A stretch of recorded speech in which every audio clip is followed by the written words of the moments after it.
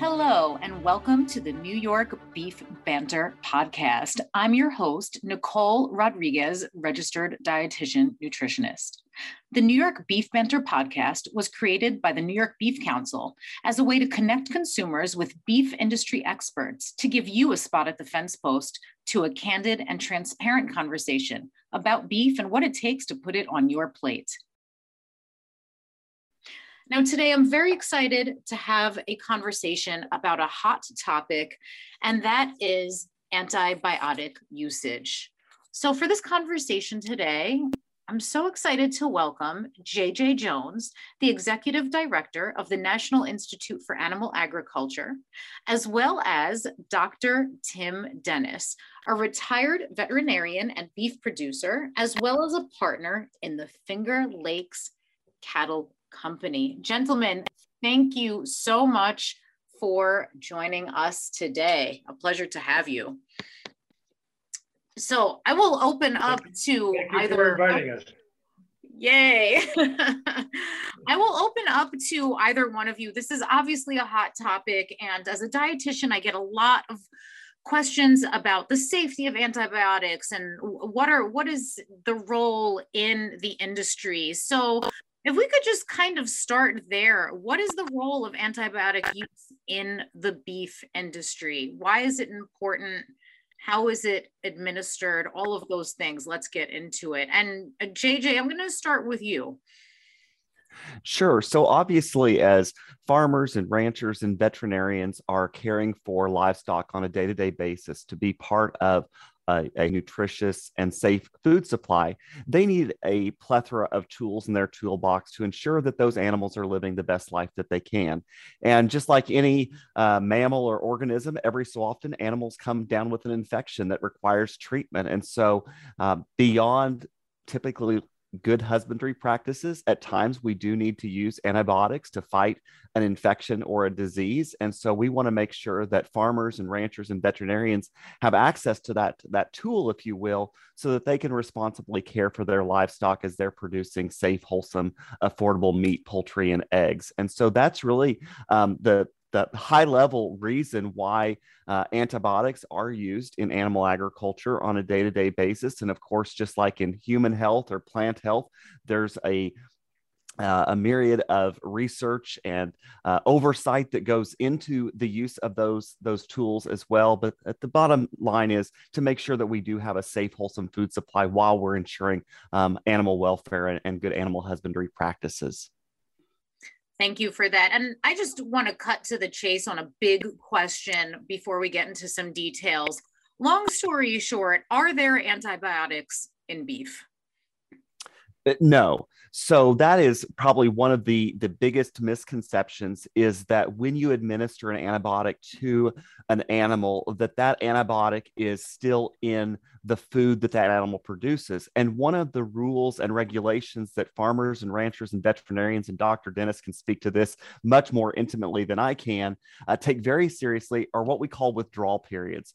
So that is a scientific validated time that we know the body of that animal metabolizes that antibiotic throughout their system. And so just like if you or I take an antibiotic for an infection, we need to take the right dose for the right time and the right antibiotic.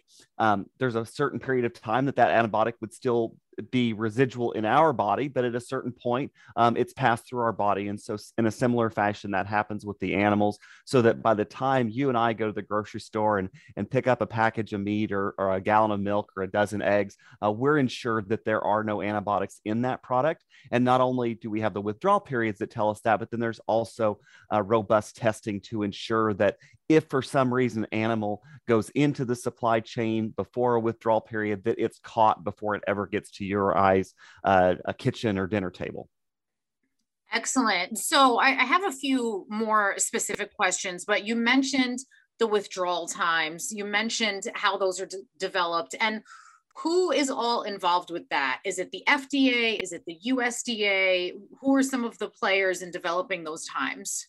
So there's definitely, as you mentioned, Nicole, the FDA and USDA on the government side. So they're ensuring that they're looking at the scientific data that farmers and ranchers and meat processors or protein processors are following the rules and regulations that are set out by the government. But then you also have farmers and ranchers and veterinarians who they want to make sure that they're producing and providing a safe, wholesome product. And so they're going to have their own checks and balances in place in their veterinary practice or on their farm or ranch.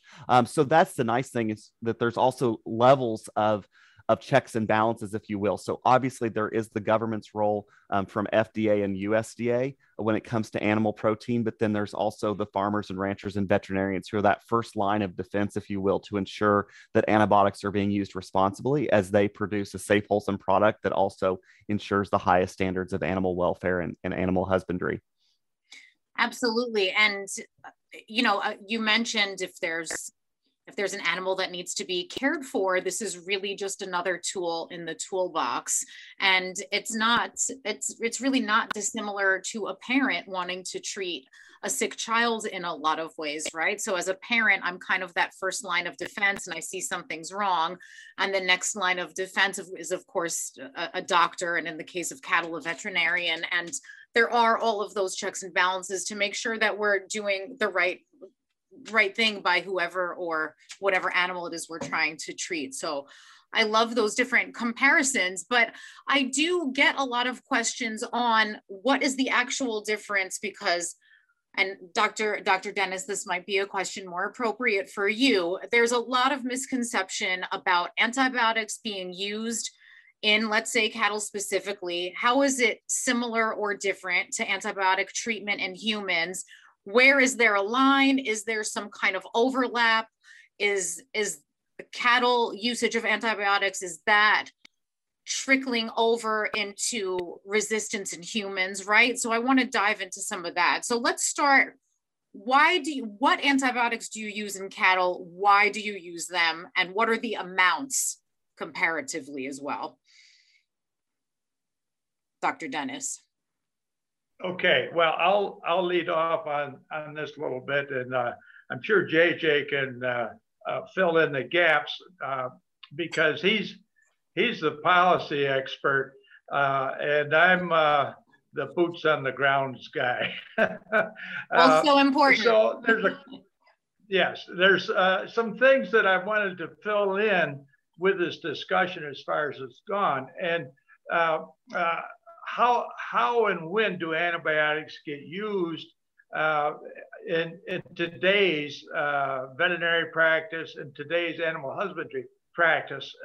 And like a lot of other things, whether it's herbicides, pesticides, antibiotics, the goal is the least use possible, obviously, but also we do believe in working with our clients and our patients that animal welfare, as JJ mentioned, is of utmost. We care for animals. We don't want them to get sick. We don't want them to need antibiotics. And we spend a lot of time developing animal husbandry practices, housing practices, vaccination practices to avoid that. But no matter how well you do, there will be sick animals. And it certainly is an animal welfare issue that those animals be treated. Now, what happens when an animal is determined to be treated, and how is that determined? In my experience, I mostly worked in practice with small and medium-sized dairy herds. And of course, I am a beef producer and with small and medium-sized beef herds. So in the latter years of my practice, we developed 3-ring binders with protocols in place to assist our producers and the herdsmen, the people that work with the cattle, to go through a chain of decisions, a decision tree as to when an antibiotic should be used. And then, of course, the question gets back to you, Nicole, which antibiotic and how much? And all of those things fall into what JJ was referring to in avoiding residues. So along with this, uh, protocol, of course, in this notebook, or it may be in a laptop or a notebook type computer, or a handheld device,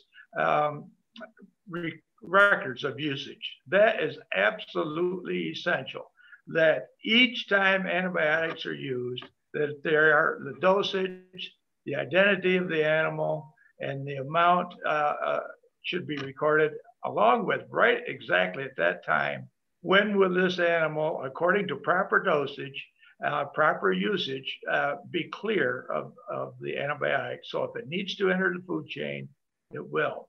We have spent a lot of time in our practice, when I was in practice, reinforcing the point to our producers that they were food producers. The end product was food. It wasn't necessarily a live animal or a tanker of milk.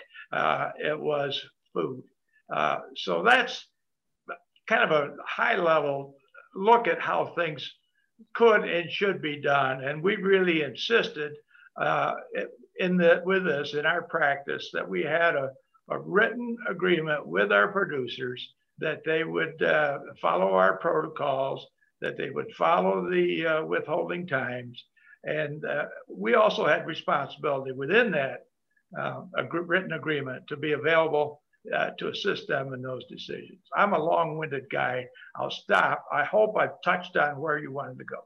No, absolutely. And just a couple of points there. So if I have this correct, it doesn't behoove the producer in any way to be giving extra antibiotic to an animal, right? So there's this withdrawal time, but also these products to some extent are costly, and judicious use of these products would probably be in the best interest of the person who's administering them. Is that fair to say?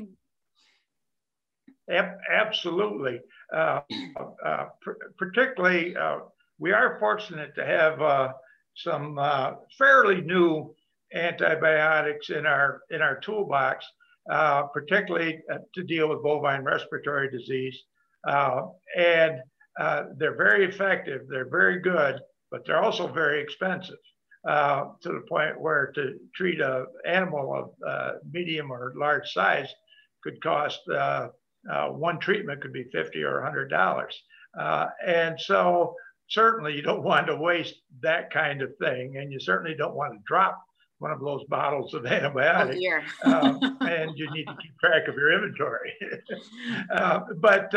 Yes, and the other point to go along with that is overdosage or extended usage beyond the recommended then becomes what's called extra label usage.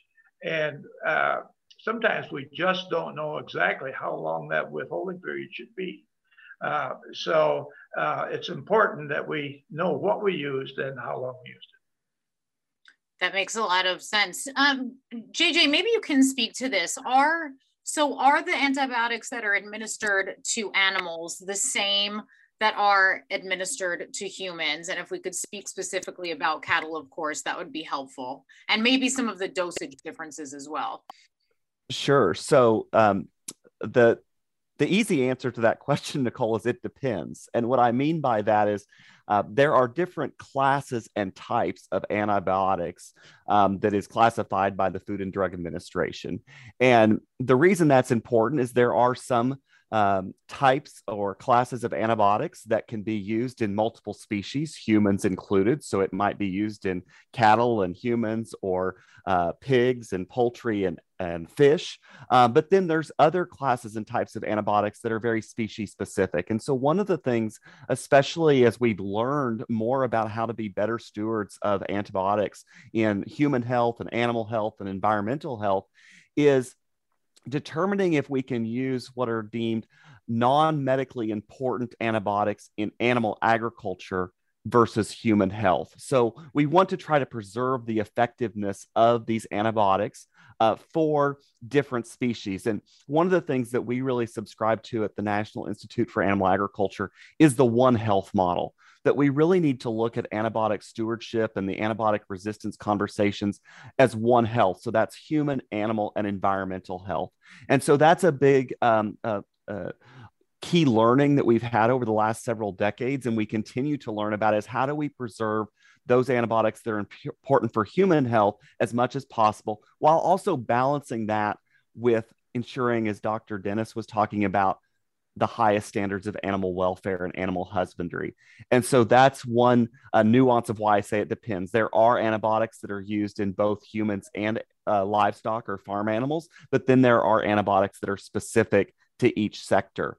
When it comes to dosage, the second part of your question, oftentimes, and again, Dr. Dennis would know the nuances of this like the back of his hand, oftentimes an antibiotic is dispensed or used in association with the weight of the patient, if you will. Okay. And so obviously the amount of antibiotic it takes to treat me at 185-ish pounds, maybe a few more after the holidays, is much different than it would take to treat a 1,200-pound steer that is being finished to go into our food supply. And so, yes, while you would use more antibiotics for that steer that becomes ill, as opposed to myself, if I were to become ill, it's in proportion to our weight in order to ensure that and Dr. Dennis could probably say this better than I can, but I know it's a lot of veterinarians always talk about, you want to use the right antibiotic in the right dosage at the right time to treat the right illness. And so that's something that, whether it's a veterinarian or a medical doctor, they're always trying to balance as they're treating their patients, is using those 4 R's, or the 4 rights, if you will. So I'm hearing the balance. I'm hearing that it's a one health approach, right? That that these guidelines and usages and dosages, that they take into consider the health of the animal, the health of humans, the health of the environment as a whole. But I think there is still a lot of confusion surrounding. Now I'm hearing you and hearing, okay, it's very clear that there are not actual antibiotics in the meat that we consume as humans, right? As consumers. So where can we clear up the confusion about there being antibiotic resistance in humans due to the usage of antibiotic usage in these animals? So the basic, to me, and I have to put the caveat, I'm a scientist by formal training, and so I tend to think in scientific terms. And there's 2 things. One is, science is defined best, I heard this on NPR a few years ago, as organized skepticism. So we're always seeking better solutions, better options, even to theories or ideas that have been validated by science maybe for decades. And so one of the things we do know from a scientific perspective is that any organism is trying to survive. And so unfortunately, the bacteria that we treat with antibiotics, they are also trying to survive. So they're always going to evolve or mutate to become resistant in order to survive. And so that's something that we're always working on.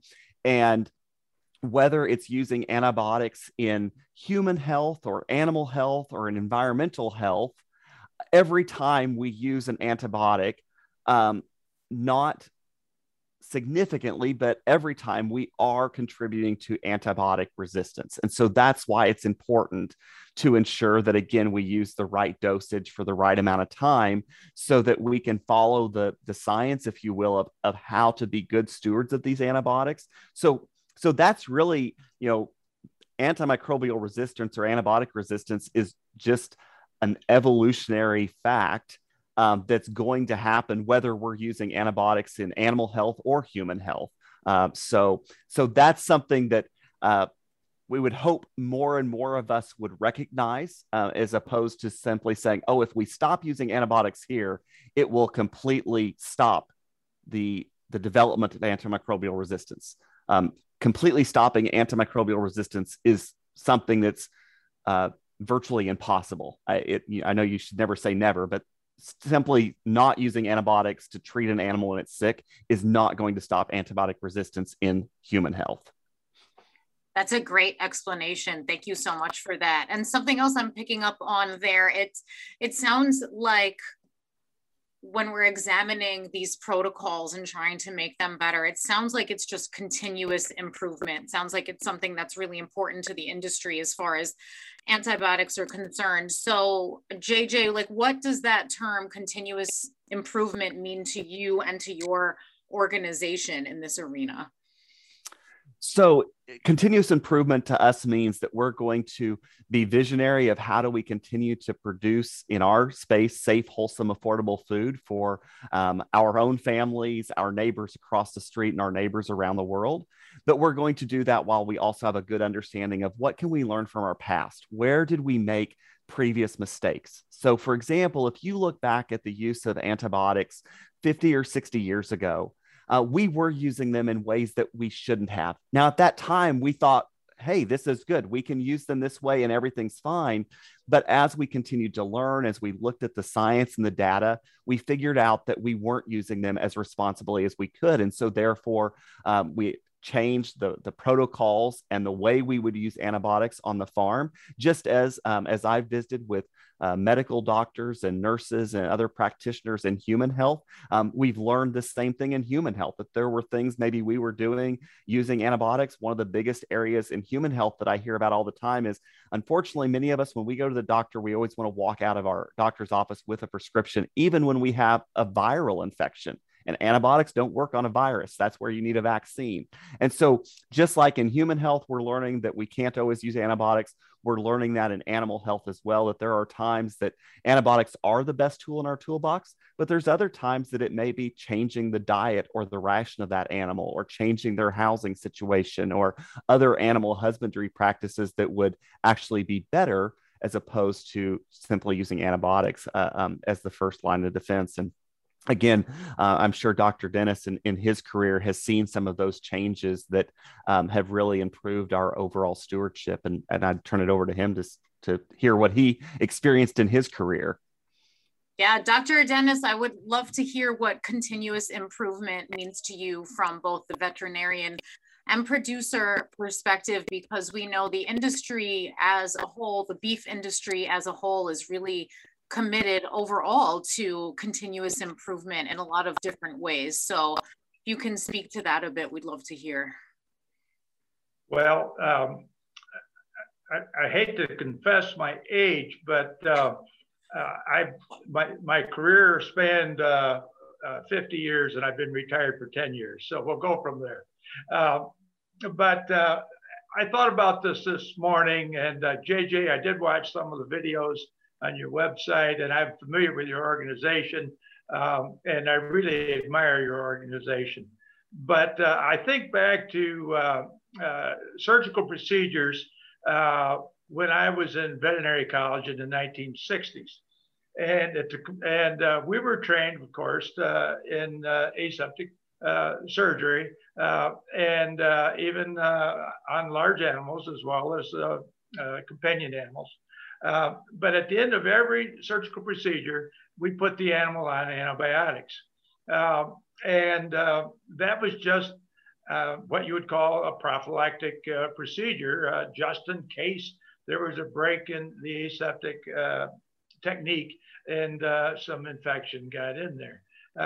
I've unfortunately, in the last 10 years, and maybe you can see I've got a little brace on my arm here, I've had some surgical procedures on myself, and each one of those I did not come home with antibiotics. But I know even on the human side, in those days, that was the case.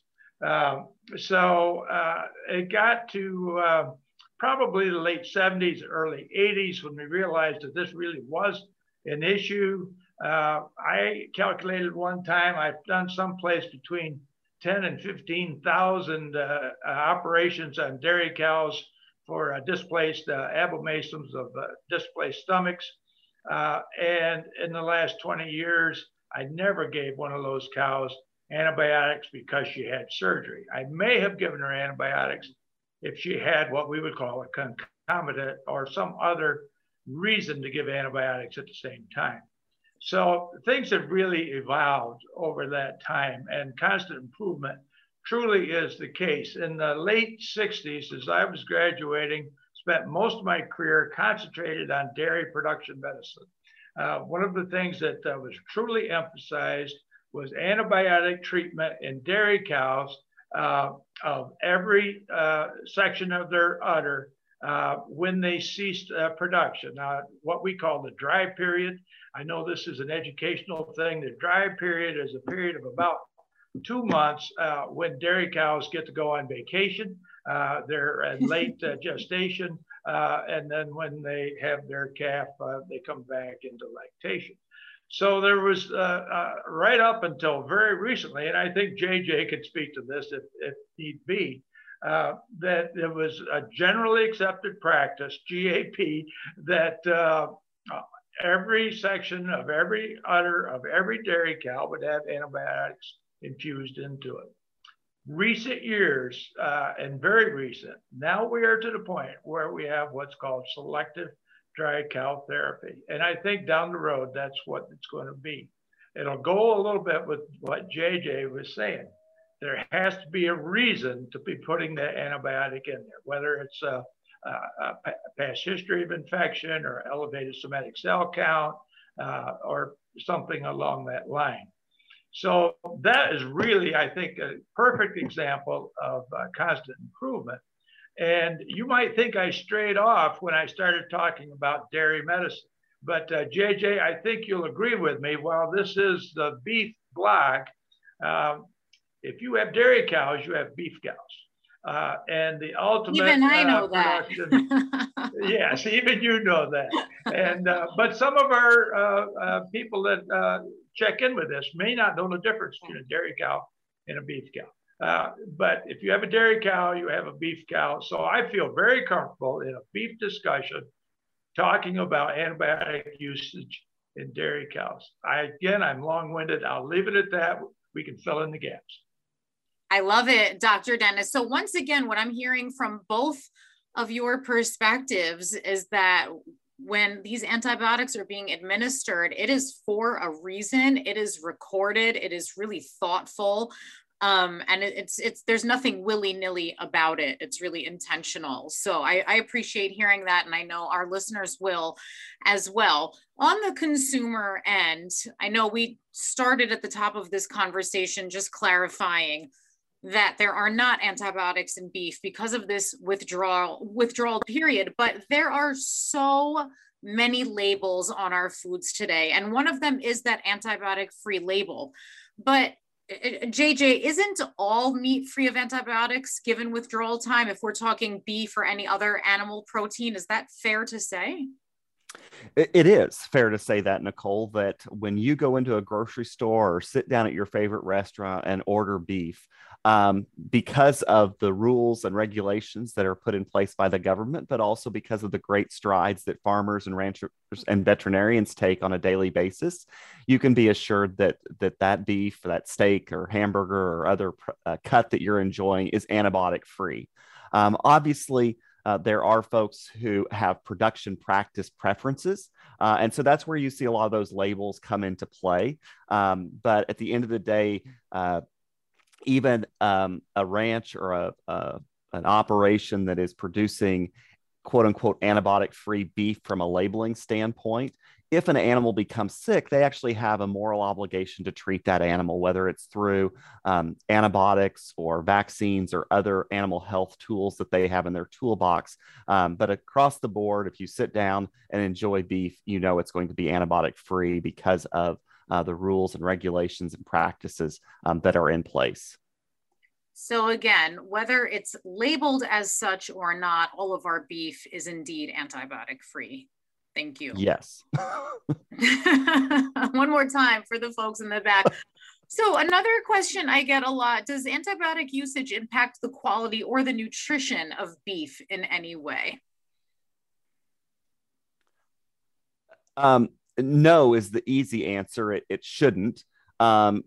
Because one, like we've talked about from a quality or a nutritional standpoint, if you want to look at it from the aspect of there aren't residues in the meat, that's one thing. But as far as I know, I do not know of any studies that have demonstrated that an animal that is treated properly with antibiotics when it's necessary versus an animal that fortunately has stayed healthy and doesn't need to be treated, that there would be any difference in the quality of that product, the nutritional profile of that product, or the eating experience of that product. So somebody may know of a study that I'm unfamiliar with, but none come to mind. And I should mention that our organization has hosted an annual antibiotic symposium for the last decade plus, and we like to think that we bring a lot of the latest and greatest research to the forefront where we can discuss it. And so I'm sure if that study would have been done, that it would have been discussed at our annual symposium, and it's never come across my radar. Yeah, if it was going to come across anyone's radar, I would imagine it would that it would be yours. So I recently completed the beef quality assurance program, and it seems that it's not just a matter of only the actual antibiotic that's being used, but there's a lot of care taken in what is the injection site, how do you properly administer as far as like a comfort level is concerned as well. Dr. Dennis, do you think you can speak to that a bit? Yes, I had my hand up because I wanted to follow up with your question and JJ's comments that BQA, I think, is really the key, that there won't be an adverse experience from the use of antibiotics or any other pharmaceuticals or vaccines in food animals. And food animals at this point, we're talking about bovines or cattle. But the BQA really is the other. I think the final point at that, it will be a satisfactory experience. There won't be a grizzled piece in that ground beef or chuck steak or whatever it is. I'll let JJ follow up on that, but I think BQA is the final keystone into that satisfactory eating experience. And Dr. Dennis, for our listeners who might not be aware, BQA stands for Beef Quality Assurance. It is a completely voluntary program that 85% of all U.S. Beef ranchers and farmers participate in, and it is really a program designed with continuous improvement in mind of all aspects of raising beef, from care for the environment to veterinarian care and transportation, really anything and everything that's involved with getting beef from pasture to plate. So thank you for mentioning that BQA is really key. JJ, did you have something on that as well? No, I was just nodding my head. I know everybody can't see me, but in agreement that yes, beef quality assurance, as you both mentioned, has been a phenomenal program that's ensured, as Dr. Dennis was mentioning, that when a farmer or rancher or veterinarian does need to administer an antibiotic, they know where to inject or how to inject that antibiotic to make sure that it doesn't affect the quality of the product. And then, as you mentioned, Nicole, it extends on into transportation. So as we're moving animals from the farm out to pasture, or from the farm to the market, that we do so in a low stress manner, so that, again, that animal doesn't experience something that causes the product coming from it to be lower quality or less than desirable eating experience. Well, JJ and Dr. Dennis, I'm leaving this conversation feeling really more empowered, I should say, about the quality of the beef that I'm purchasing, wherever I might be purchasing it, and knowing that I can rest assured that there are no antibiotics in that beef. Is there anything else that we didn't touch on today that you think is important for our consumer to know?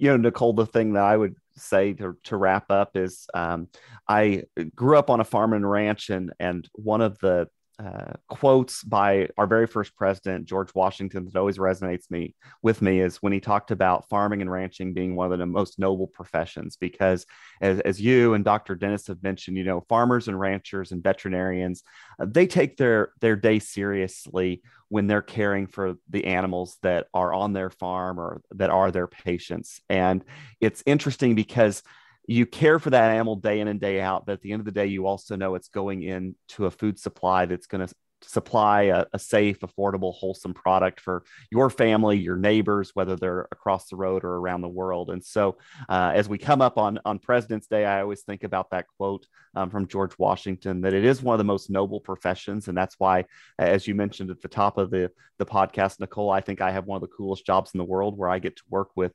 professionals in the animal agriculture supply chain or value chain of our food system, and make sure that we all have access to high quality animal derived proteins on a daily basis that are part of a healthy diet and are affordable for our families. So thank you to you and the New York Beef Council for allowing the National Institute for Animal Agriculture to be part of this conversation today. We're so glad to have you. Thank you, JJ. Thank you, Dr. Dennis. To everyone listening in, if you've enjoyed this conversation, we hope that you will tune in to the next episode of Beef Banter. Thanks for listening.